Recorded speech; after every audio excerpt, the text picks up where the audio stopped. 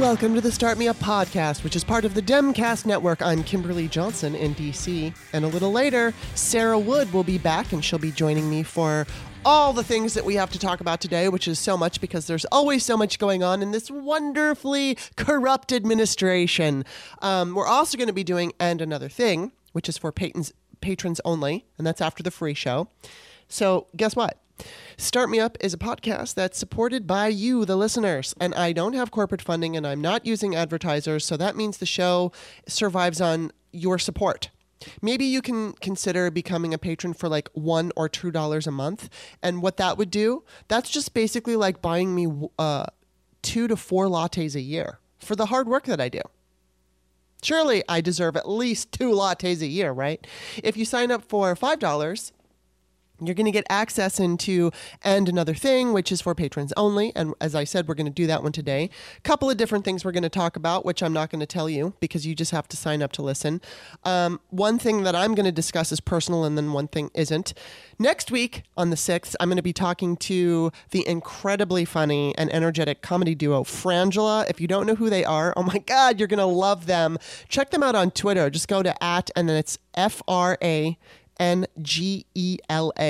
They are so freaking awesome. They're just like, I'll ask them a question, then pooh, they're going to go. They're so much fun. They're always on Stephanie Miller. They have their own podcast. So I'm really looking forward to that. And then I just kind of want to take a little bit of time here to pat myself on the back.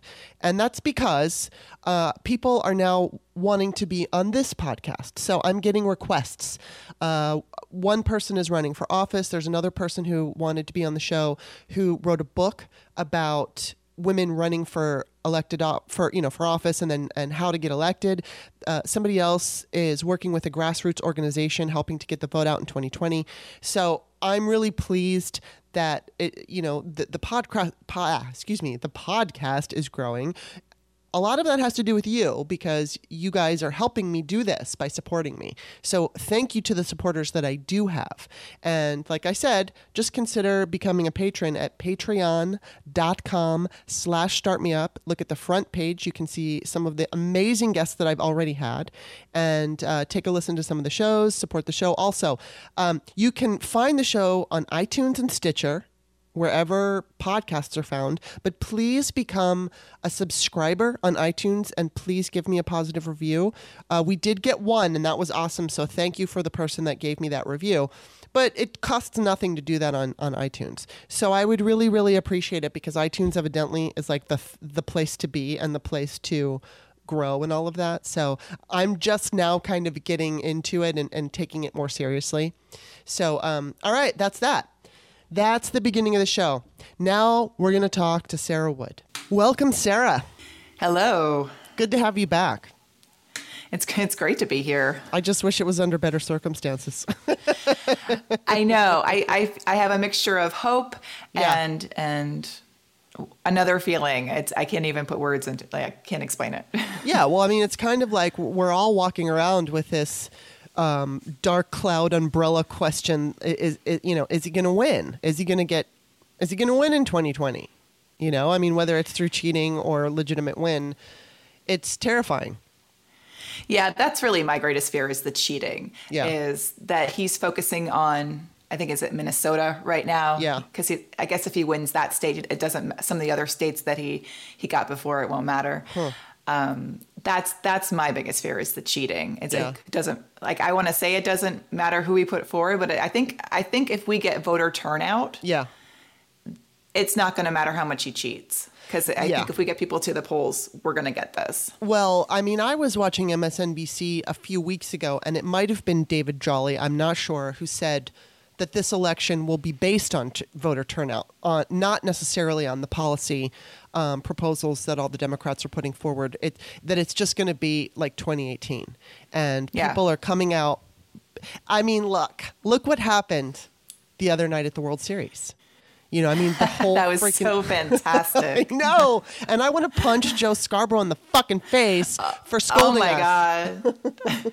Oh, you shouldn't disrespect the office of the president. No, we're not. We're disrespecting him because he's an ass. Because he's a mobster. And he cages children. And he's fucking Vladimir Putin's puppet. Yeah, it's like, oh, why are you trying to protect that treasonous sack of shit? Yeah, it just blows my mind. I mean, he's always, he's coming down on Trump every day, and he always takes this kind of like, oh, I'm a big tough guy, and I'm going to say, things against Trump. And then, Chris Coons said the same thing, that we have to respect the office of the president. And it's like, well, no, we don't. We're Americans. And this country was built on the fact that we were allowed to criticize people in office. And as Nancy Pelosi keeps reminding us, no president is above the law. And it's like, I'm quite concerned about the way the media handles Trump, especially Joe Scarborough, from what I could see, was, and Chris Coons, was really the only two who were concerned about this. Nobody else scolded. But I feel like this was he never goes out in public. He never gets to know. He only goes to his rallies where he either has paid actors or legitimate, deplorable, brainwashed supporters who are chanting and, lock her up and cheering him on. So now he gets a taste of going out into the real world, and he's rejected. He probably showed up and saw the red hats and got excited. Yeah. Here's a question I have for you, because my mom and I have, it's not necessarily a disagreement, but it's a slightly different way of looking at it. And so back when George Bush was president, she had told me she felt sorry for him. And not that it was like, oh, poor George Bush, but it was just the idea that the man isn't evolved. And she was so anti-George Bush. She was screaming from the rooftops the second he was installed basically by the Supreme Court. She was freaking out and really upset about it. So it's not to say that she's like, oh, poor George. It wasn't that. I think she takes on a more existential view. Like, for instance, well, there's a couple of examples I could give. But, I have family members who were born to two very dysfunctional and abusive parents. And so the children of that family are kind of fucked up. Although pretty much all of them, I think two of them more than one of them, successfully, they've managed to live lives that are not as abusive or fucked up. They were able to escape that life and do things to make their lives and hopefully their family's lives better. And then, so I also take the example of, like, you have a dog that's chained in a yard. Even if it's a good yard and they get fed all the time, eventually if that dog is taken off the chain, there's going to be that scar there. And so you take a look at Trump, and he was raised by awful people, and he was raised in a bubble, and his father was a racist. And so because he's been able to get away with things all of his life, my mother looks at him and she pities him, especially when she saw him make that face when he was being booed. And you could see it, you could see him. And it's not that she said, I feel sorry for him, in that, like, oh, poor Trump. She wants him to go to jail. She wants him impeached. She can't stand him. But what she sees is this soul who has been crushed by everything, by his parents, by whatever. And he's lived in this bubble, and now he got a taste of what people really think about him. And it's like that little boy. She said, I saw that little boy who was treated like shit by his father. And so my take, and I want to ask you what your take is. Like, my take is, well, just as some of my family members, they came from terrible circumstances and they had a choice. They could repeat that behavior, or they could say, all right, well, I'm going to look for the positive. And I just think that Trump never tried to look for the positive. I believe he raped children, those children at Epstein's parties.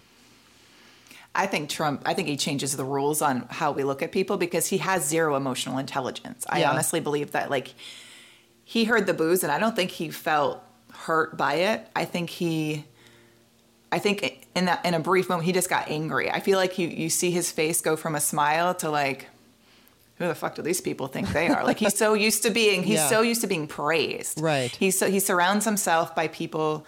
He surrounds himself by yes men and people who praise him. And in the moment that they don't praise him, he cuts them loose. Mm-hmm. And then he's in a stadium full of people who are booing him. And I don't even think that he got sad. I think he is damaged. I think he did get damaged as a child. But I know a lot of people who had really rough childhoods who weren't, yeah, who aren't as horrible as he is. Yeah. Well, I also think that he got stuck because, you know, he was a target of the Russians. And so early on, and, you know, I take it back to the 90s where he was caught and compromised. And therefore he's been having, like, it gave him less choice because he got involved with the Russian mob.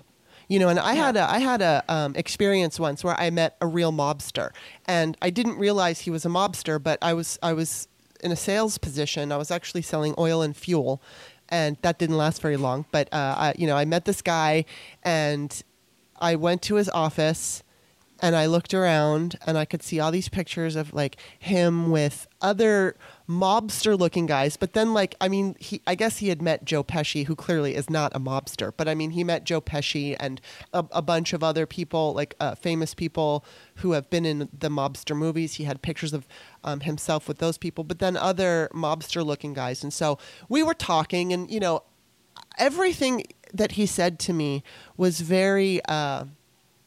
What's the word? It was like, it was all veiled.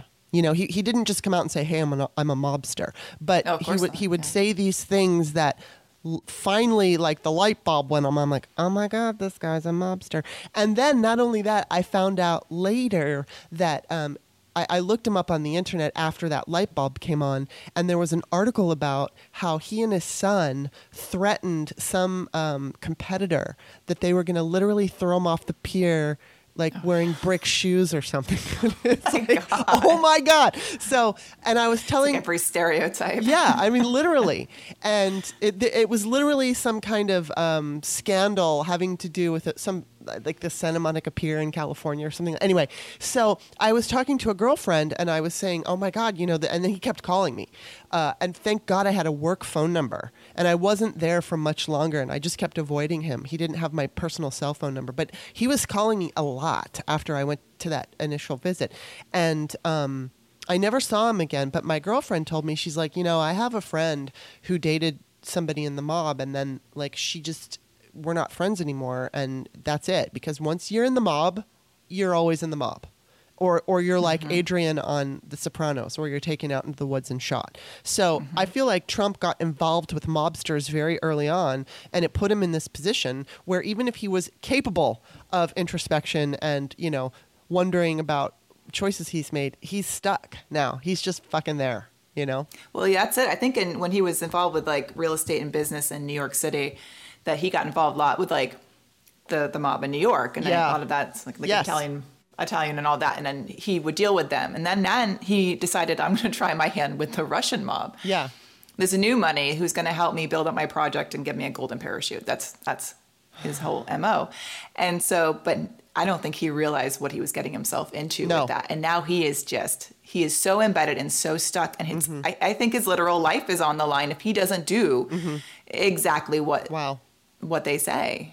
And I think his whole family's involved. And you see, like, Don Jr. going to Moscow, and you see all, like, they're so embedded in that they have to say these things.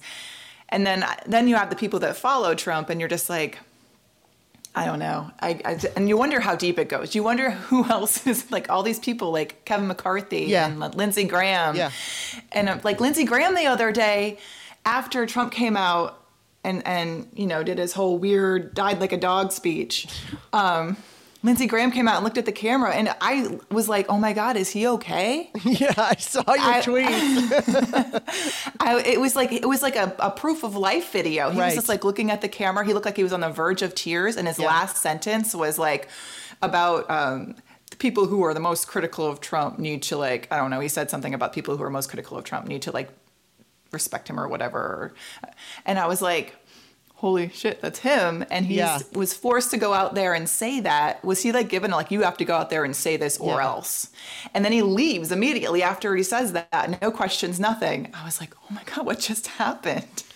I swear to God, may we live in interesting times, right? I mean, these times are just beyond. I can't even believe this. You know, I mean, like, that's the most unoriginal thing to say, but every single day I wake up and I can't, I was talking to someone earlier who is just very down, and it kind of pissed me off because I feel like we can't, down in the way that they were defeated. And I feel like we can't get to that place right now. I mean, I know it's very difficult and I know it's hard to stay strong, but it's not over. We still have an election in front of us. And part of this person's, feeling down was that didn't think Trump was going to be held accountable. And all over Twitter, I see certain folks saying, you're going to jail, you're going to jail. And frankly, I don't think Trump's going to go to jail. He might be held accountable in the eyes of the law, but I don't know. And I don't want to get too wrapped up in believing that he's going to go to jail, which I think that he should for the rest of his life. Mm-hmm. It's like, I don't believe he should be put to death or anything like. I want him to live and suffer in a fucking cell, even if it's even if it's a nice cell. I want him to suffer through that. I want him to feel, because even just getting impeached is going to drive him fucking mad. And if the Senate doesn't convict him, which there is a chance that the Senate could, it's a small one, but there's a chance. But it's like, even if they don't convict him, he will spend the rest of his life knowing that he was impeached, and it's going to drive him fucking crazy. So, but I feel like, the best we can hope for right now is getting him impeached, not worrying about what the Senate does, and then voting him out.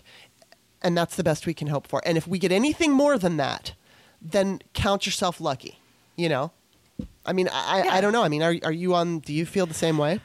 I feel exactly the same way. I'm like, I know it'll go to I know he'll get impeached and it will go to the Senate. Yeah. From there, maybe we'll be able to flip a few Republicans to get to 60. That would be great. It's, you never know. It's exactly what you said. And then our biggest chance to have him removed, though, is to vote him out. Yeah. So, and it's all about voter turnout. I got in an argument with a Trump supporter while I was waiting for my train the other day. And he was just repeating every Trump talking point, like the do nothing Democrats. And it was just like I was listening to a parrot. I was like, oh okay. My God.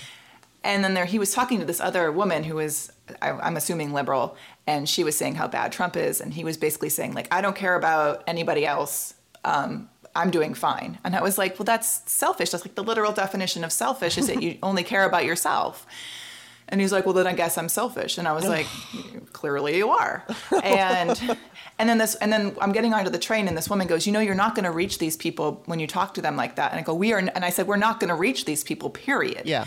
I go, we need to reach the non-voters. We need to get him out of office by reaching people who don't ordinarily vote, because we're never going to get through to these Trump supporters. It's just not going to happen. No. Everyone's... go ahead. Oh, no, I was just going to say, I think that's our best chance. And I think that once he's out of office, I mean, maybe the New York Attorney General can find some charges to... Yeah, and I mean, a lot of times the state charges are about financial issue, like getting a payout or him having to pay or something like that, the person who's being tried or whatever. But, I mean, who knows if he's going to end up in prison. And it's not something that I can get too... sold on, because if I do, then it's going to be yet another disappointment. And, Kamala Harris said that she would, I think, what did she say? I don't know exactly what word she used, but it was like, I would go after him. I would look to prosecute him if I became president. And I mean, it's hard for me to choose that side, because it sets a precedent. But then if you look at what the Republicans do, they're going to do whatever they're going to do anyway. No matter what we do, they're going to be dirty. And so if the Democrats if the Democrats win and then we go after Trump, the precedent is that the next Democrat that wins, they're going to go after them. But I think they're going to do that anyway. I think that, they're going to try to impeach the next Democratic president. No matter who it is. It doesn't matter who it is. Yeah, it doesn't matter who. They tried for with Obama, and Obama was like, "What were you going to impeach him for? I know. What did he do?" Like and that's the thing. People were like, I used to go after people being like, "What? You're not respecting the office of the president." I remember myself saying that when Obama was in office. Yeah. But to that point, he wasn't doing anything to not be respected, whereas Trump has like a laundry list of things. Yeah. Well, and he didn't break any rules, and it was just about disagreeing with policy. And so it's like you don't get impeached over disagreements with policy. So, I mean, you get impeached over lying about blowjobs, but not, and then also lying to the American people about what was on a tape on a phone call. So, which brings me to this Vindman story, which is interesting because last night New York Times broke the story that so House impeachment investigators, Vindman told them that the White House transcript of the Trump Ukraine call omitted crucial words and phrases, and that his attempts to restore them failed. So that's a big deal. It's like basically he omitted the quid pro quo. But the funny just today on Twitter, of course, he's going, there was no quid pro quo. And I can't wait till I don't have to say that anymore. I don't think he knows what it means, honestly. He probably doesn't. He's just like, it sounds like it's bad, so I didn't do it. I don't eat squid. But I'm wondering, obviously Democrats are like, this is damning. Oh my God, oh my God, oh my God. And then it comes down to the Republicans just trying to put this off on, how the investigation is going as opposed to what Trump is actually doing. So, I don't even know how it's going to come about, but it's interesting now because I think we are going to see more Trump officials and more Republicans coming forward, or at least people who worked in the Trump administration coming forward. And back to the conversation about impeachment in the Senate or like convicting, there are a couple of people who would do it. So we've got those in the bag. I think Mitt Romney's telling the truth that he would do it. And the reason I say that is just because I think that I look at Lindsey Graham, and when he said, if I see, anything illegal, okay, yeah, I'm open to convicting. I don't believe him because I think what he'll do is he'll just spin it and find some bullshit Republican reason not to do it. Exactly. But Mitt Romney, I'm not so sure about Mitt Romney. I truly, it's not that I think he's some great guy. It's just that I do believe that he is a never Trumper. I think he's appalled by what he's seeing. And so when he says that if he sees anything illegal, he'll vote to convict, I just believe him more. I don't think he's going to pull that kinds of Lindsey Graham, Sean Duffy bullshit. Oh, but there's this and there's that, and look the other way, and look, there's a shiny object, and pay attention to that. I just don't see him doing that. So like Justin Amash, I think he would. And then, we need 20. And there's a whole lot of Republicans who are they're not seeking re-election. And they have absolutely no reason to, worry about their constituents. So those people are maybe Collins can redeem herself a little bit. Yes, there's Collins, and there's just a few people that I think it's possible. I don't know that it's likely, but I think that there's a possibility that there would be enough people because so many people are resigning or they're not up for re-election. So there's this pool of possibilities. And, I'm a little hopeful about that, but I don't know because it's just at this point in the game, it's almost impossible to predict what's going to go down. We've never been here before. No, and if they don't oust him from the Senate, then the Republicans will have to sit with the fact that they are allowing this illegal behavior. They're kind of damned if they do and damned if they don't. Exactly. Which is good for us. I feel like they're almost better off. Yeah, it's every which way it's good for us. And I feel like it'd be better for Republicans to just stand up against him. Yeah. And just be like, I'm standing up for the country, and explain themselves and why they're doing it. And they might be able to get through to some people. Yeah. Because there are a lot of Republicans out there that don't like Donald Trump. Yeah. And are voting for Democrats come the primary. I know a few. I know several, actually. A lot of boomers. Yeah. Oh my God. Well, interestingly, one of my, and don't at me and don't yell at me, but one of my favorite guilty pleasures is the Real Housewives series on Bravo. And I like them for a variety of reasons. The obvious reason is like they're like the no nutritional value show. You're like eating Cheetos and just watching women scream at each other, and you take sides, and it's kind of like a soap opera. But I also enjoy watching it because these women are so incredibly privileged. It's mind blowing. They're so selfish and they're so privileged, and I kind of like look at them like they're aliens, and then I also like to analyze them. And so I'm watching The Real Housewives of Orange County, and when the first show of the season aired, I truly wondered if I would be able to handle this season. And part of the reason why is because there's this woman on the show. I can't think of her name. Of course, she's blonde. She's in Orange County, and she has a son who's a Trump supporter. So she has two sons. One's a Trump supporter and one isn't. So the one who isn't is really pissed off at the Trump supporter guy. So, and he's like the full-on, she's my age. So it's her son. I don't know how old he is, and I guess that's going to be a millennial. I guess he's a millennial. And he's the typical millennial type Trump supporter. He wears the garb, he's got the beard, and he just looks like he lives in Virginia or something, and like where they the uniform. Yeah, hanging the Confederate flag. And I don't mean to disparage all of Virginia because I know it's a purple state, but I'm just talking about those parts of Virginia that, which I go to often now because I live here, and you see Confederate flags on the houses and stuff like that. That's what he looks like. I know the type. I got family in that type that lives exactly there. Yeah. And so anyway, they haven't really talked about him too much, but the other night I was tripping out because Tamara, her name is Tamara. So her son was on, and he was wearing the garb, and she told him, she's like, you're dressed like the American flag. And she's like, I get that you respect your president and that you're a patriot, but it's like you're in a cult. Ooh, when she said that, I was like, really? And then she told him, or she told the cameras, she said, I don't like Trump. I've never liked Trump. I don't like the way he treats women. I don't like his bedside manner. And again, I was kind of floored because I was really happy that she didn't go political, that she just went on his character as opposed to any kind of political opinion of him. And so then they concentrated on the son. And the son is upset because she had him very young, and he had a stepfather who was very controlling, and now that guy is gone. But long story short, this is what he said. He said, I don't want to be a victim, but, okay, so that's pretty much your entire support base for Trump.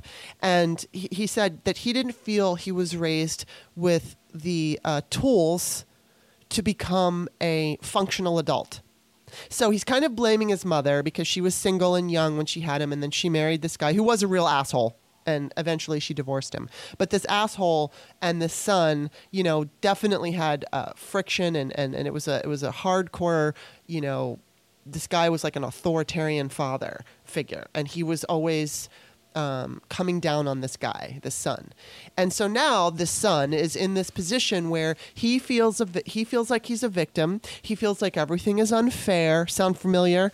And he's angry at basically his mother and the world. And the positive, though, was that his mother said, I'm going to set you up with, let's just call her a life coach, which I'm sure she's a therapist. And she goes, I want you to see this life coach because you need to get your life in order. And it just really got me thinking. And I was like, Trump's base, this is exactly, I've always wondered about his base and had opinions about them. I have family members who are Trump supporters. And the common theme that I see outside of the fact that they've been brainwashed by, talk radio or Fox News is that all of them have they're angry about something or they're fearful or both, and then Trumpism or right-wing extremism plays into those fears and those angers, and it makes them feel justified.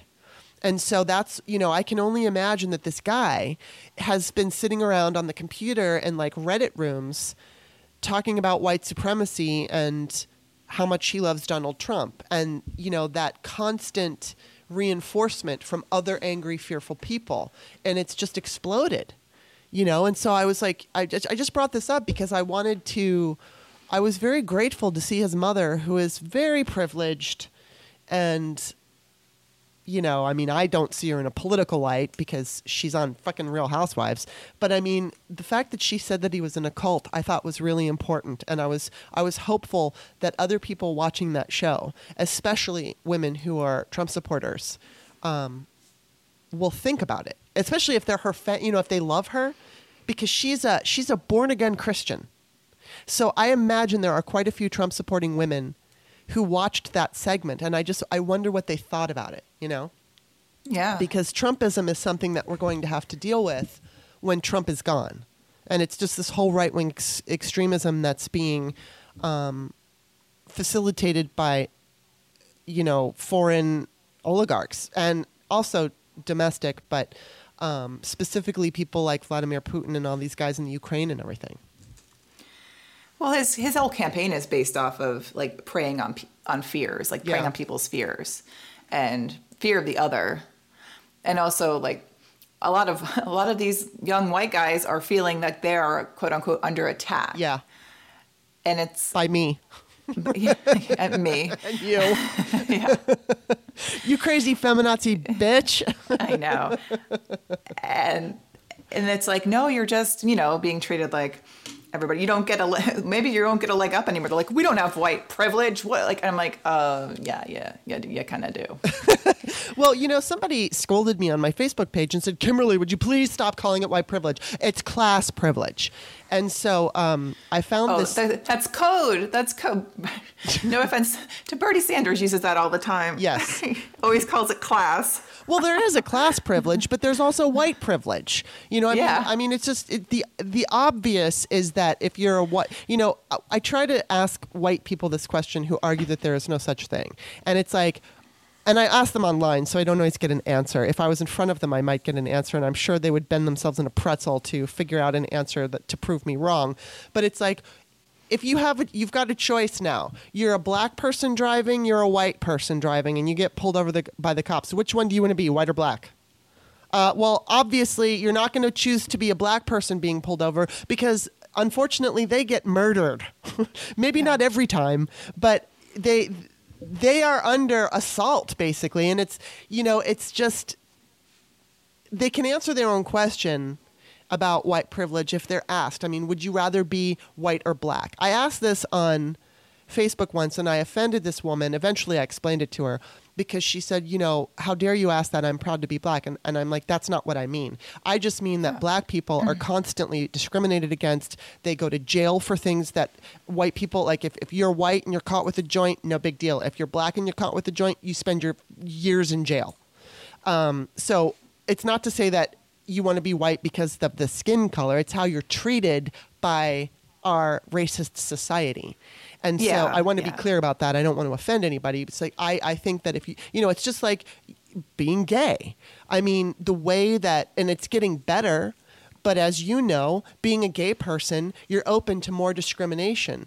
And if you're going to choose a life, usually you want to choose the easiest way to live without being criticized or discriminated against because of who you are. Yeah, and like, and gay people, like, it's. In my experience is if I can like get through a situation and not have to explain to somebody that I'm gay, like somebody I just met, then it doesn't come up. I don't, you know, I don't wear being gay on my sleeve necessarily. Yeah. But like if you're a person of color, I mean. Yeah, exactly. That you can't hide that. And not that you should or want to. It's just that if you're pulled over by the police.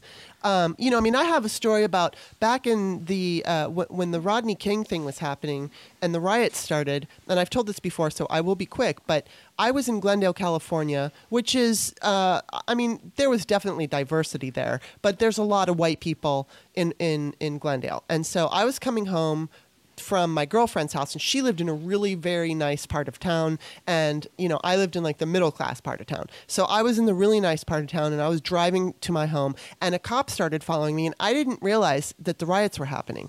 And so I, you know, whenever I see a cop following me, I get all nervous, and it's like, oh shit, I don't want a ticket. So I'm driving, and he's never pulling me over, and then finally I get to my house, and he followed me all the way to where I lived, and then as soon as I turned into my garage, he just went off. And, you know, I later realized that we had the riots, and I think he saw me, a white woman driving alone, so he basically escorted me home to make sure I was safe.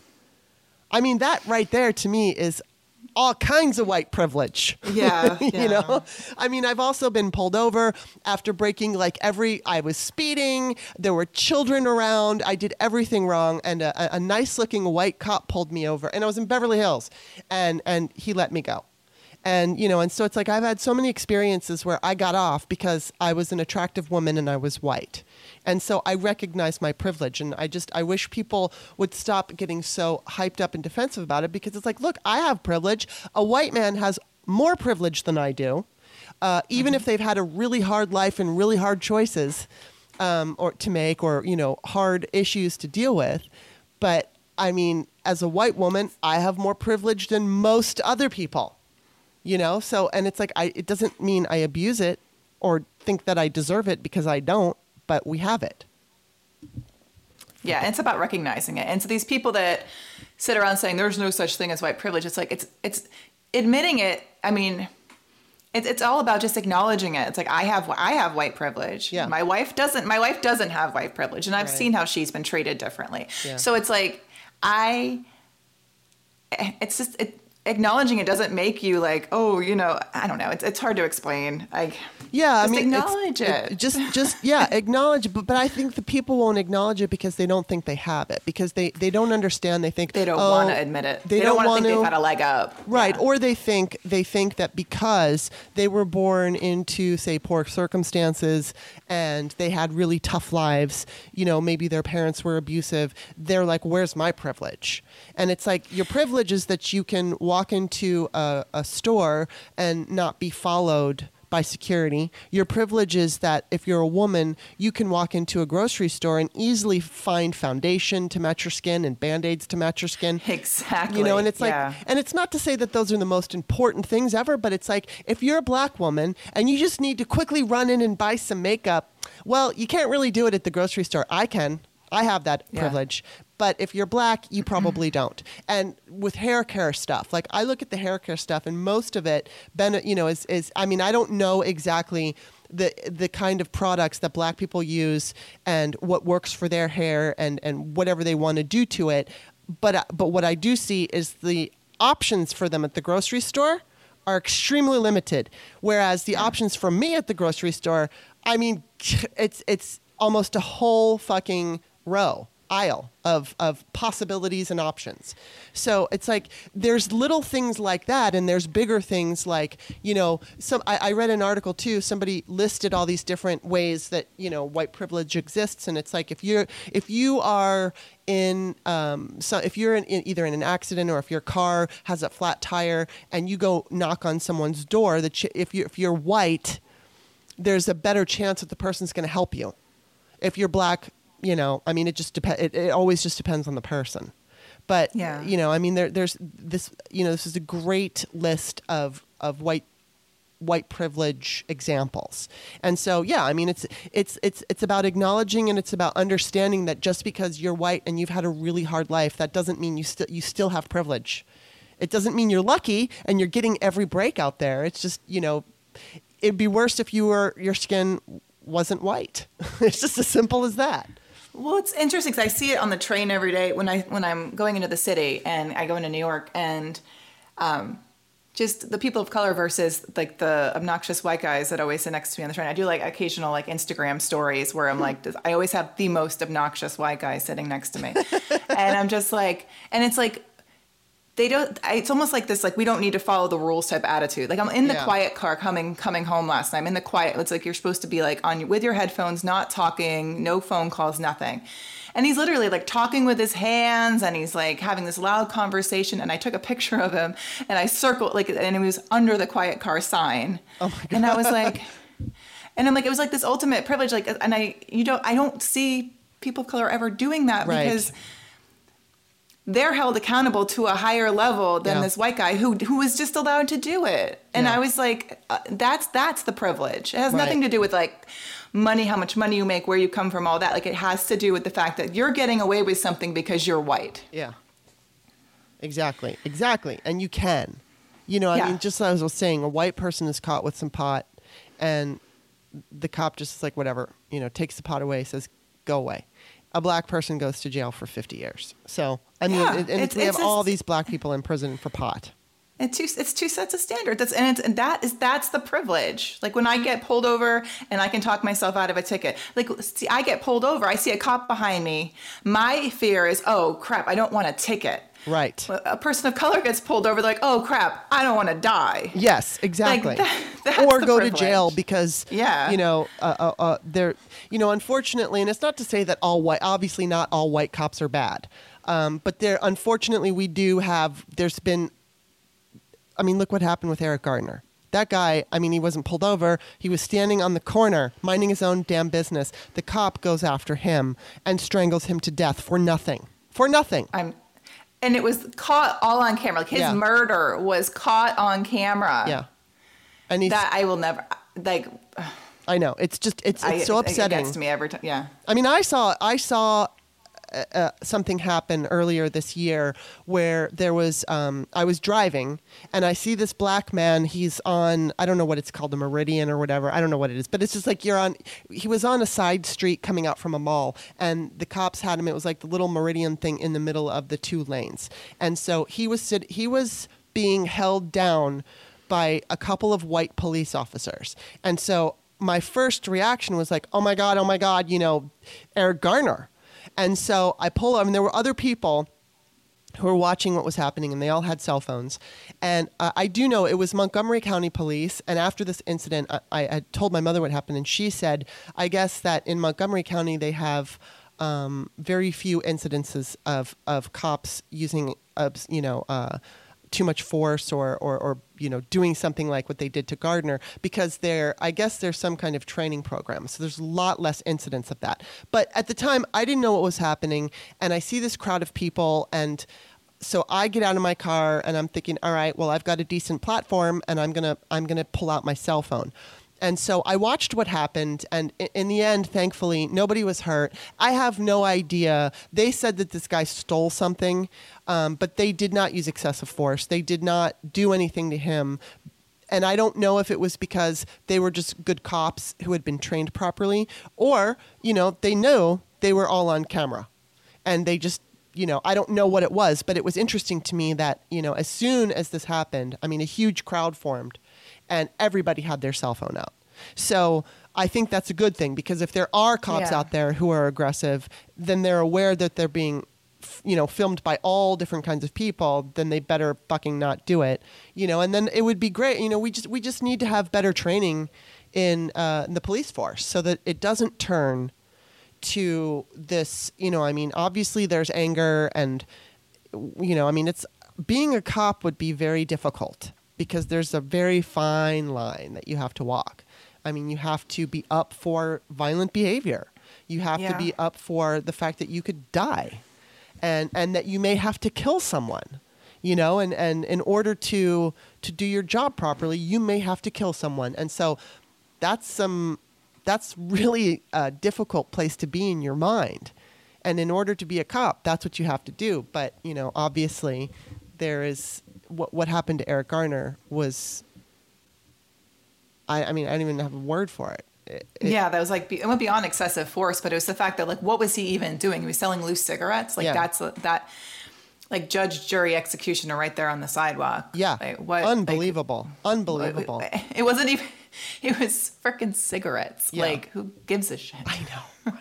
Okay, so now moving on to something else, and I want to preface this with just something kind of funny and personal, but I want to talk about the Katie Hill thing. But what was interesting, okay, so John Cusack is known as a political contrarian, right? He is definitely a Bernie supporter, and he kind of is along the lines of the Greenwald crowd, and I adore him as an actor. I'm Gen X. I grew up with him. I love his movies. And so there have been times when I've called him out, and, I know that he'll block people.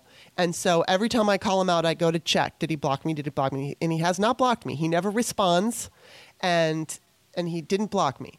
And so this has been going on now for a couple of years, and I don't really talk to him very much on Twitter, and he never really engaged with me.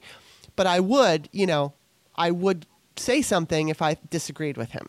And I just always thought it was funny that he didn't block me. So then last night, first of all, it was a day or two ago, I saw that he tweeted something about, he quoted Rob Reiner, and whatever Rob Reiner said, we were all in agreement, including John Cusack. And I was very happy to see that.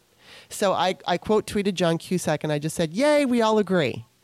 Because like, finally, finally, I don't disagree with you.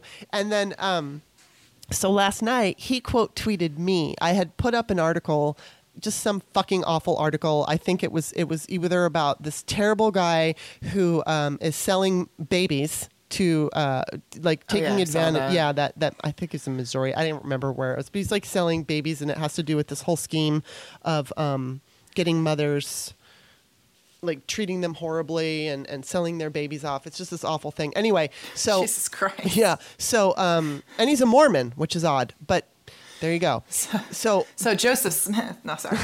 Yeah. So John Cusack quote tweets me. He doesn't even, and he uses this article because I guess, this fucking guy was doing something so awful, and it was to point out the hypocrisy of how Democratic women are treated, specifically Katie Hill. So he also tagged Alyssa Milano. And I wasn't sure exactly what he was doing. I mean, like, hey, we're all on the same page. Katie Hill shouldn't have had to resign.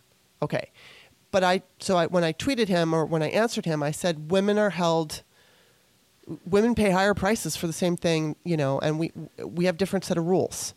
And I think the answer to this is voting for a more diverse Congress. So then he came back and he was like trying to scold Nancy Pelosi for not supporting her. And I just thought, okay, recently I did an article on the fact that I'm never going to doubt her again. After impeachment, after the whistleblower thing and everything, she proved to me she knows what the hell she's doing. And I was never one to attack her, but I questioned her. I didn't know if she was making the right decisions because I'm a blogger and a podcaster and I know so much more than Nancy Pelosi, right? But anyway, at this point, I am like, woman, you just do your thing and I will support you. So I don't know what her deal is with Katie Hill, and I don't know why more Democrats weren't backing her. But I do understand that Katie Hill got caught in this, this fucking relationship thing. And while I don't give a shit, I mean, it was revenge porn kind of a deal where her pictures were released, but then it absolutely was. Yeah. But she had a consensual relationship. I don't care. I don't care who she's having sex with. I don't give a shit. Yeah. And then she was a victim of revenge porn, but she felt pressure to step down, and I understand it. Not that I agree with it, but I understand. And I don't know if she had conversations with Nancy Pelosi. Maybe Nancy and her talked, and maybe Nancy absolutely supported her and they decided that this was the way to go. Whatever it is, I don't know.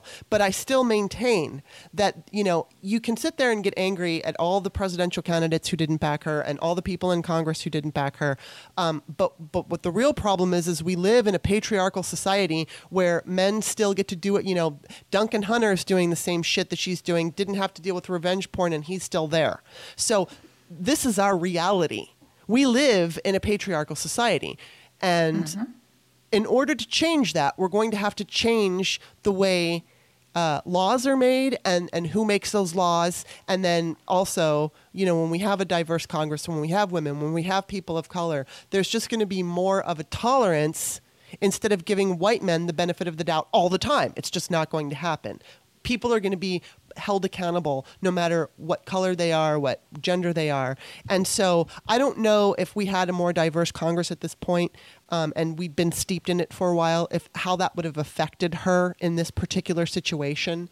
But I think in this particular situation, it's got to be looked through the lens of patriarchy, because that's, Nancy Pelosi is working within that system, and she has to make the decisions that she knows that she can win under a patriarchal system. It's unfortunate, but it's true. And I feel like under this patriarchal system, women are treated as a grand experiment. Yeah. As can we trust them to lead us? Basically, they see women as we have to be absolutely perfect. Yeah.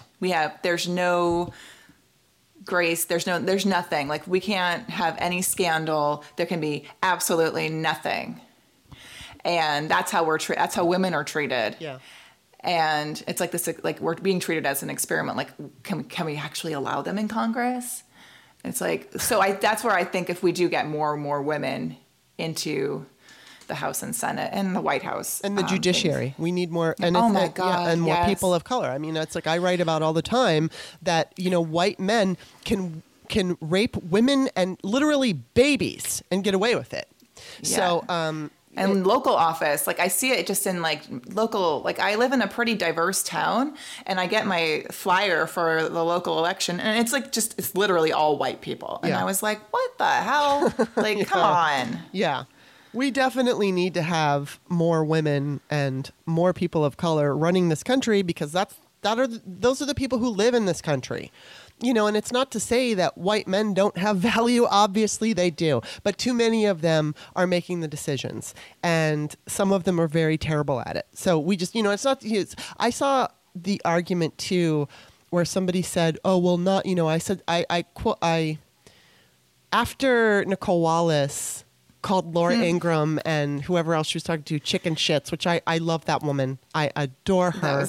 It was amazing. So, you know, I said, let's just have women run the country. And then, you know, people are like, no, not all women. It's like, you know what? I'll take all women over all men. You know, it's like if it's going to be all women or all men, I'll take all women. Because, of course, there's going to be women like Sarah Palin. There's going to be women who Marsha Blackburn and all of that. Of course, there's going to be those kinds of women. But I trust that the majority of the women who would be running the country would do a better job. I would prefer, though, what I prefer is a good mix of everybody. Because that's what our country is. I don't want men out of the picture. But it's just like Ruth Bader Ginsburg made a comment once about I wish I could remember how she said it, but it's just the idea that, you know, I'd like to get to the point where nobody would even question the idea of having 9 women on the Supreme Court. Like we can have 9 men and no one thinks about it. But if you say 9 women, oh my God, the freak out. What? You know, it's just like about women. What? It's like if you mention, like, say Elizabeth Warren or Kamala Harris having a female running mate. Yeah, they're like, oh, whoa, no, we can't. I'm like, yeah, because two of the same gender have never been on a ticket before. Right, exactly. You know, it's okay if it's men, but not women. Which brings me to this question to you. As far, you know, I've been hearing several things, whether it's from just regular people on Twitter, pundits on cable news, and then news stories of donors feeling uncomfortable with the pool of Democratic candidates. And people, I mean, granted, we don't necessarily have Obama right now, but Obama wasn't even Obama at this point in the race in 2008. So I think people forget that. Yeah. Yeah. But what do you think of our poll? I mean, people are saying it's lackluster. And I think it's a tremendous poll. Yes. I honestly think that it's fantastic. Like, I'm a little frustrated that some people aren't polling as well as that I think personally think are better qualified than others, that they're not polling higher. And I think it has to do a lot with gender and race. Yes. But generally the pool of candidates is amazing. I think the people that we have, like what we have to choose from, I'm like, I don't know. I can see myself, like I would begrudgingly get behind some people if they won. Me too. But I think that they all stand a chance at beating Trump. Yes. Like all of them. Not all of them, but like the top 6. Right. I agree with you. Yeah. Yeah, like Yang and Steyer, those people, I think, no. No, I don't even know what the hell that is. No. I did get a kick out of Yang wearing a lapel pin that said math. I thought that was really funny. That's pretty cool. Although I'm not his fan, but yeah, No, I'm not a fan of Yang. I think he said a lot of things, especially recently, like defending Tulsi and all that. Yeah. No. I can't take the defending Tulsi. And you know what? That's another issue. Now, Bob Cesca, my boyfriend, he and I were doing well. First of all, I think it was last Thursday night, he made a comment to me that just Democrats need to just be united and not fight, and we need to fight Trump. And so it was right after I posted about Pete Buttigieg And I said that Pete lost me because, and I mean this sincerely, because I wanted to like Pete Buttigieg, and I did like him. And I wanted to like him too. Yeah, I mean, and it's like there's absolutely no. He gave, I think, the best answer on late-term abortion that I've heard anybody give. Just talking about by that time, the parents have already chosen the name. They've probably picked out the crib and decorated the room, and then there's some horrible thing that's either putting the mother's life at risk or the child, and and so this is not an easy choice. And he's always very pragmatic. He's always very measured and calm. He seems to have an answer for everything. And, back when he, early on, he referred to the ERA as what did he say? I can't remember the term, and I'll think of it in a minute. Oh, a retro issue. So I was pissed because I'm an ERA activist, and I was like, no, Pete Buttigieg, and I tagged him. I said, it is not retro. And I said, Illinois ratified in 2018, Nevada ratified in 2017, and I said a bunch of stuff. And then I noticed that there was another time after that he was asked about the ERA, and he gave a better answer.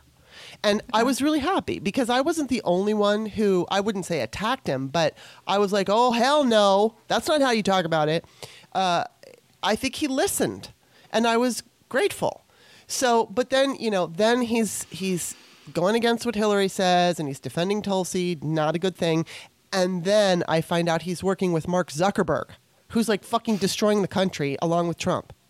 And it's like, he also has a Goldman Sachs advisor. Yeah. Yes. So it's like these things are upsetting to me. And I feel like in a primary, this is when we vet our candidates. So anyway, when Bob said that to me, it was right after I had tweeted this thing about Pete, and I'm thinking, oh shit. And I know Bob likes Pete Buttigieg. So I told him, I'm like, look, you and I are going to have to, in the 2016 election, I was a Bernie supporter, and I was one of those, I wasn't a bro type, but I was definitely involved, and I was emotionally involved. And Bob was not a Hillary supporter so much as he took a pragmatic look, and he thought, all right, Hillary has the best chance of winning because A, B, C, and D. So I'm just going to talk about that. It's not even that he was her supporter. So, and of course, I was like taking issue with everything he said because I was a defensive Bernie supporter and I was emotionally affected by it. So in this election, I've decided, no, I'm not going to be emotionally. I'm going to try to be a little bit more analytical. As much as Elizabeth Warren is my first choice, I'm trying not to get too emotionally invested in her. And so, but I felt, and I told Bob, I said, look, I agree with your overall sentiment, but to me, as a voter and as an American, I feel that it is my right and my duty to call out whoever, whether it's an elected official or somebody running, and we're in a vetting process right now. So I think that even though it's not an attack, I feel that it's my right. And if I do that, then I can't stop people on my threads from becoming ridiculous to each other, and they always do. Everybody gets so involved in their own candidate that they get angry if you say anything about anything. Yeah. You're not allowed. I've been finding it less and less about Buttigieg because I think people are. There's something about he's very measured and he always has the right thing to say. Yeah. And from people that I've talked to that have seen him, he sometimes comes across pretty disingenuous. Yeah. He does say a lot of the right things, most of the right things. Yeah. And he's been running for president since he was in high school. When you got it, that's how that's what he's been doing. He was valedictorian, and then he went to Harvard, and then he went to Oxford. And which, to go to Oxford, you need to come from privilege because you need to have a certain amount of money in the bank account. And then he goes into the Navy, which is very respectable. Yeah. Obviously, I never want to go after anybody regarding that. Right. But I don't know. I just feel like, and now he's. I tweeted right before I'm talking to you that I was like, so is Pete still the mayor of South Bend? Because he's in New Hampshire. I'm like, what doesn't he have a job? What is he doing? So it's I feel like he's just been running for president since he was in high school, and everything he's done since then has just been a box to check along the way. Yeah. Of yep, I got this. I'm the perfect candidate. I'm this. And people are like, well, he's gay. Wouldn't it be great for you to because you're gay? I'm like, Okay.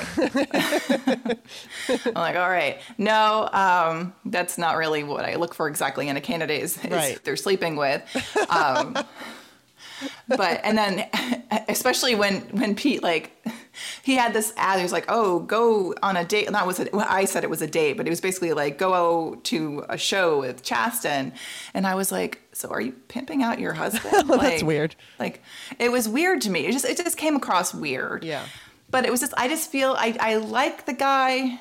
I just feel like he's not ready yet. I don't like to be choices. more genuine. Yeah, I don't like some of the choices that he's making. And I think that, like I said, when I and other people talked to him about the Equal Rights Amendment, it seemed like he paid attention and he changed his tune. And I was appreciative for that because... For sure. Yeah, I mean, I thought... Because he figured out what would make people pissed off. Like, he's very measured. Like, right. he wants to say the right thing all the time. If you're running, obviously you have to... Yeah. I mean, just like I have a podcast. If I go on my podcast every time and piss everybody off, no one's going to want to hear me. And I'm sure I do piss people off. But, I don't want to just kiss anybody's ass. I'm going to be opinionated. But I also realize that, in order to be successful, especially as a candidate, I mean, you have to appeal to the masses. And so, and I think that down the line, maybe, if Pete listens to some of like this criticism that he's getting, especially for like defending Tulsi, especially for working with Mark Zuckerberg, when Mark Zuckerberg, I mean, there was a New York Times article that, it just came out today that both Zuckerberg and Trump are breaking America. So it's like, don't work with the enemy, dude. That's just not a good look. It's not a good look. And does it mean that he's the worst person in the world? Of course not. I just think he's young. Yeah. He's young. That's all. Yeah, that's exactly how I feel about it. Yeah. Yeah. I mean, and I do kind of like him still, but he has lost me. I don't not like him. Right. Yeah. He has lost me for this election because I don't have, I mean, if he's the candidate, I'll vote for him. I don't think he will be, but, Chris Matthews is always saying, I don't know, man, his numbers are rising in Iowa, so watch Iowa. And for all we know, he could come out ahead. I don't know. And if he is the nominee, of course I'm going to vote for him. And of course I'll make phone calls on his behalf. I just don't think that he's ready. And I think some of the choices that he's made are a little bit alarming, especially the Facebook thing. That with Mark Zuckerberg. But, back to the argument about, not argument, but... I wonder, did they know I don't know if they know each other at Harvard, but they were both at Harvard at the same time. Interesting. I didn't know that. Interesting. So I don't know if they knew each other, but I do know that they were both at Harvard around the same time. Well, when Bob and I were talking, I mean, it's like, I get the fact that we have to unite.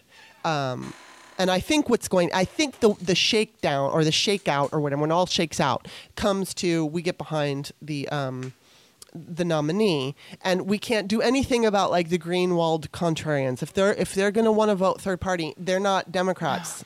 We can't do anything about them. And as you said earlier, I think it was you said that we have to go find. Yeah, it was you. We have to find people who didn't vote and Democrats. That's it. We got to find the non-voters. Right. There's such a large non-voter pool we're not tapping into. It's like half the country. Exactly. So I think, but my whole thought process on this is, I can't stop people from fighting on my threads. If I try to be genuine and fair, and if I'm going to post about whether it's Bernie Sanders, I try not to attack him. I don't really like him, and he's the one I'll go after most. But I still try. I don't make it personal. I just cite either what he said or what he's done and why that's I don't what I like try it. to do. Yeah. Yeah. And so it's point out his hypocrisy. Like that's what I like. Exactly. Him wanting to hold Big Pharma accountable, but manufacturers accountable, but he voted against holding gun manufacturers accountable. It was like the hypocrisy of it. There's that, and then there's also the fact that he admitted that he recognized he got help from Russia, but then he scolded Hillary Clinton for not doing anything about it when in fact she was the only person talking about it in 2016. And so that pissed me off. And it's like, again, if Bernie's the nominee, I'm going to vote for anybody who's the Democratic nominee. It's just no matter what, because Trump is too fucking dangerous. And I would do that anyway, because I'm never going to not vote for the Democrat. I'm just not, and anyway, so, but if Bernie were to win though, I need him to like say that he'll accept the nomination, because when he runs as a Democrat in Vermont, He doesn't I accept know. it. That is literally a fear I have, that Yeah. he would win it and then he would be like, nope, and then it's going to cause chaos. And then I'm like, who are you really working for? Right. So Well, I don't think know. that's the thing that, anybody who's questioning Bernie has that fear. Although I don't think, and it's a guess, but I just don't think he's going to get the nomination. I just don't. I don't know who think is. so. It's hard for me to say. I mean, it's easy to look at, the last polls with Biden after the debate showed him like 15 points ahead of everybody, including Warren. But that was a national poll. And I think we really Yeah. have to pay attention to Iowa. But, I feel like Warren, this as a prediction, I feel like Warren's going to take Iowa and New Hampshire, and then Biden will take South Carolina. Interesting. And then from there, I think a lot of people are going to drop out, and I think it's going to come down to Biden and Warren. Yeah, I do too. I totally think it's going to come down to them. But before I want to just say though, in the idea of not, attacking, like if I say something about Bernie, I'm going to try to be fair. Even if I don't like him or whatever, I'm not going to personally attack the guy. No, I can't, not for personal right, reasons. exactly. Yeah, that's just petty. Yeah. And I'm not going to attack his supporters for supporting him. I respect the fact that they support him. I respect it. I used to support him. Yeah. But I can't do anything about other people on my threads going for the jugular and being mean to each other and being stupid. I can't do anything about that. And I understand the feeling like, oh my God, we've just got to focus on Trump and we have to stop tearing each other down and this and that. I feel like, you know what? And the idea is because this election is too important. But the way I feel is every election moving forward is just going to be too important. Because now that Trump has made it, I mean, it was too important when Romney was running. Exactly. But every election, when yeah. like 30% turnout for like the 2014 midterms, I'm like, God, that was I know. important. Nobody freaking showed up. And no one cared. But we can't allow the fear of it being too important to stop us from vetting our candidates. We have to be able to say, I don't like that, I didn't like the way Elizabeth Warren handled herself in the last debate. I don't think it's like it's not like she's not qualified to be president. I think she's totally qualified and she's my number one choice. But I wish that she would have been a little bit more prepared with how she's going to answer the tax question, because even though that's the thing. We don't all understand it. You understand what she's going to do. I understand what she's going to do. Yes, our taxes are going to go up, but we're not going to have to pay for any kind of insurance or copays or medicine or anything. That is going to be taken out of the equation. So there are families right now that are paying $1,500 a month or more for their insurance plans. And under what she wants to do, then yes, you're going to pay higher taxes. But let's just say your higher taxes are maybe $400 more per month. But you no longer have a $1,500 a month payment. So you might pay more in taxes, but in the bigger picture, you're going to be saving money. I wish that she would explain it that simply, but she isn't.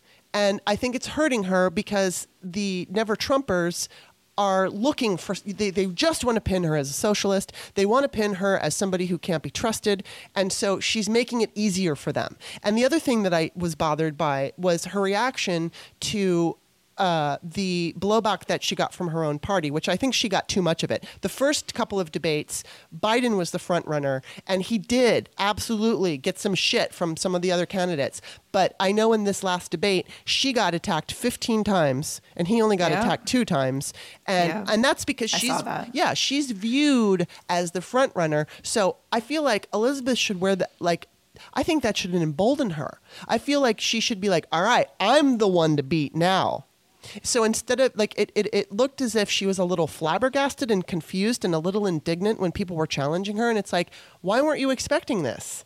You need to expect this shit. And I mean, I love her. I think that she's fantastic, but I think that she is so used to being on the campaign trail and talking about her Aunt B and getting everybody like in a love fest that when she was challenged by people in her own party, I think it threw her. And I hope that the next time she's on stage with these people and they go after her, that she has better answers and handles it better. And it's like Bob pointed, and Bob pointed out to me that Obama wasn't always so great in the debates. In fact, what's his name? The guy who cheated on his wife in 2004. What was his name? He was such a jerk. John something? I can't remember his name. I'll think of it. But Edwards? Edwards, thank you. I guess he had to go to Obama and go, dude, you got to spice it up. You got to debate a little bit better than what you're doing. So, and we can all remember that first debate in 2012 with Romney. He was taking a nap. And I was thinking, oh my God, he was terrible. So debates don't mean everything. It's like what Elizabeth Warren is doing out in, talking to voters, getting the selfies, answering their questions. This is how she's maintained this slow but steady rise where no one else, she's the only one who's done it. Yeah. No one else has risen like her. I mean, Buttigieg is coming in Iowa because he's spending a lot of time and money there. But it's like, just with the rise, it's her. I think the main concern I've been hearing from people regarding Warren is that they feel like she comes across too, I don't want to say it because it's not like too soft. And which can come across for a man or a woman. You can come across too soft. Like she's not coming across with like this like puff of a chest like Biden can often do. Whereas and Kamala can often does do. It. She's a prosecutor. She's like fucking kicking ass.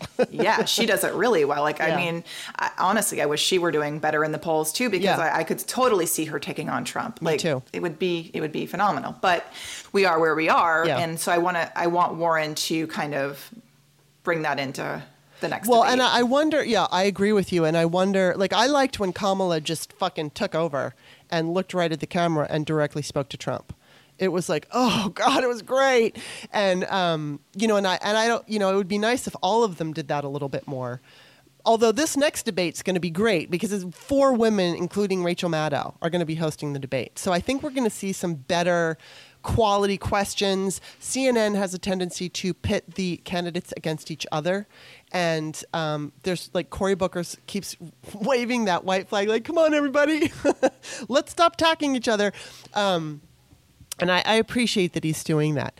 But I want to see Elizabeth. I think, though, Elizabeth Warren is going to handle Trump differently than she's going to handle Amy Klobuchar or Pete Buttigieg, who are asking her about, healthcare. I think that Elizabeth Warren is for instance, the way that she's dealing with Mark Zuckerberg is showing me that she will do a very good job handling Trump. I agree. And so I think that she views them differently. That's why I think this through her.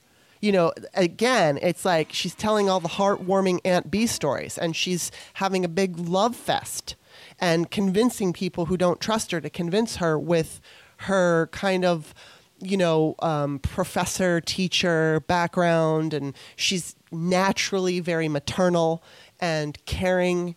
And so I think, in the Democratic primaries, I think and I hope that this is the case, that she's kind of using that. And then once we get to the general, if she's the nominee, she turns more into that fighter who has taken on, the consumer protections and stuff like that. So I'm hoping that we see that. And I guess we're just going to have to find out. But who knows? I mean, how do you feel? How confident do you feel that we can win 2020? I honestly feel we can win if we get people excited to turn up to vote. Right. My biggest fear is that people are going to feel like it's a lost cause and they won't go. So I honestly feel like voter turnout is everything. Yeah. To even surpass them targeting certain districts like they did last time in 3 different states where he only won by 70,000 votes. And to make a third party option not look like an option. Because as much as people are like, oh, well, that's not freedom, that's not democracy. I'm like, well, you know what? Right now, this is about the life of the freaking country. Yeah. And we need to get Trump out. That is what it's about right now. Yes. Absolutely. Abso-fucking-lutely. And I just, there have been 2 election experts who see a blue tsunami coming. In fact, last night I was watching, of course, I always do as I prepare my dinner, Chris Matthews. He's not my favorite, but now he has he just got out of surgery for pancreatic cancer. And I feel bad because I said this last week with Stephanie on the show where it's sometimes I kind of love Chris Matthews and other times I don't hate him, but he makes me so angry. He either interrupts his guests or he has Republicans on that make no sense and he doesn't challenge them and he lets them get away with saying shit and it drives me crazy. But he's been around forever and he's not going to be around forever. So it's like I realize that. And so he was talking last night about the fact that Republicans behind closed doors are freaking out that they're going to lose the Senate and that Democrats will keep the House and take the White House. And so, you know, I mean, I think it's a real possibility that can happen. But it's like, again, trying to predict it is so hard. And we just don't know what Russia is doing and what they're capable of at this point. I don't know. The only thing that I'm hopeful about is, I think it was last week, Maddow was doing a story about how Russians are cashing in, and they're doing so, like they're cashing in all the things that they want, and they're doing so at a rapid pace. And I was just wondering, is that because they think Trump's going to lose? If they had a lock, if they had a lock on the election, and they knew they were going to win, you know, like if they could switch votes over or whatever it is, if they had that absolute knowledge, would they be rushing around to cash everything in? Yeah, it's like when you see the CEO dumping his stock, it's probably not a good sign. Yeah. Yeah. So I don't know. But anyway, what we're going to do now is we're going to go over to End Another Thing. So why don't you tell people where to find you? You can find me at Sarah Wood Writer, pretty much on all social media, Twitter, Facebook, Instagram, pretty much anywhere. And then sarahwoodwriter.com is where you can see more about me and reach out to me if you'd like. All right. Well, Lana, I'm going to put your links into the text of the Patreon description. And as always, it's great talking to you. But we're going to keep talking in End Another Thing. So everybody stick around, and we'll talk to you next time, Sarah. So stick around. Thanks for having me.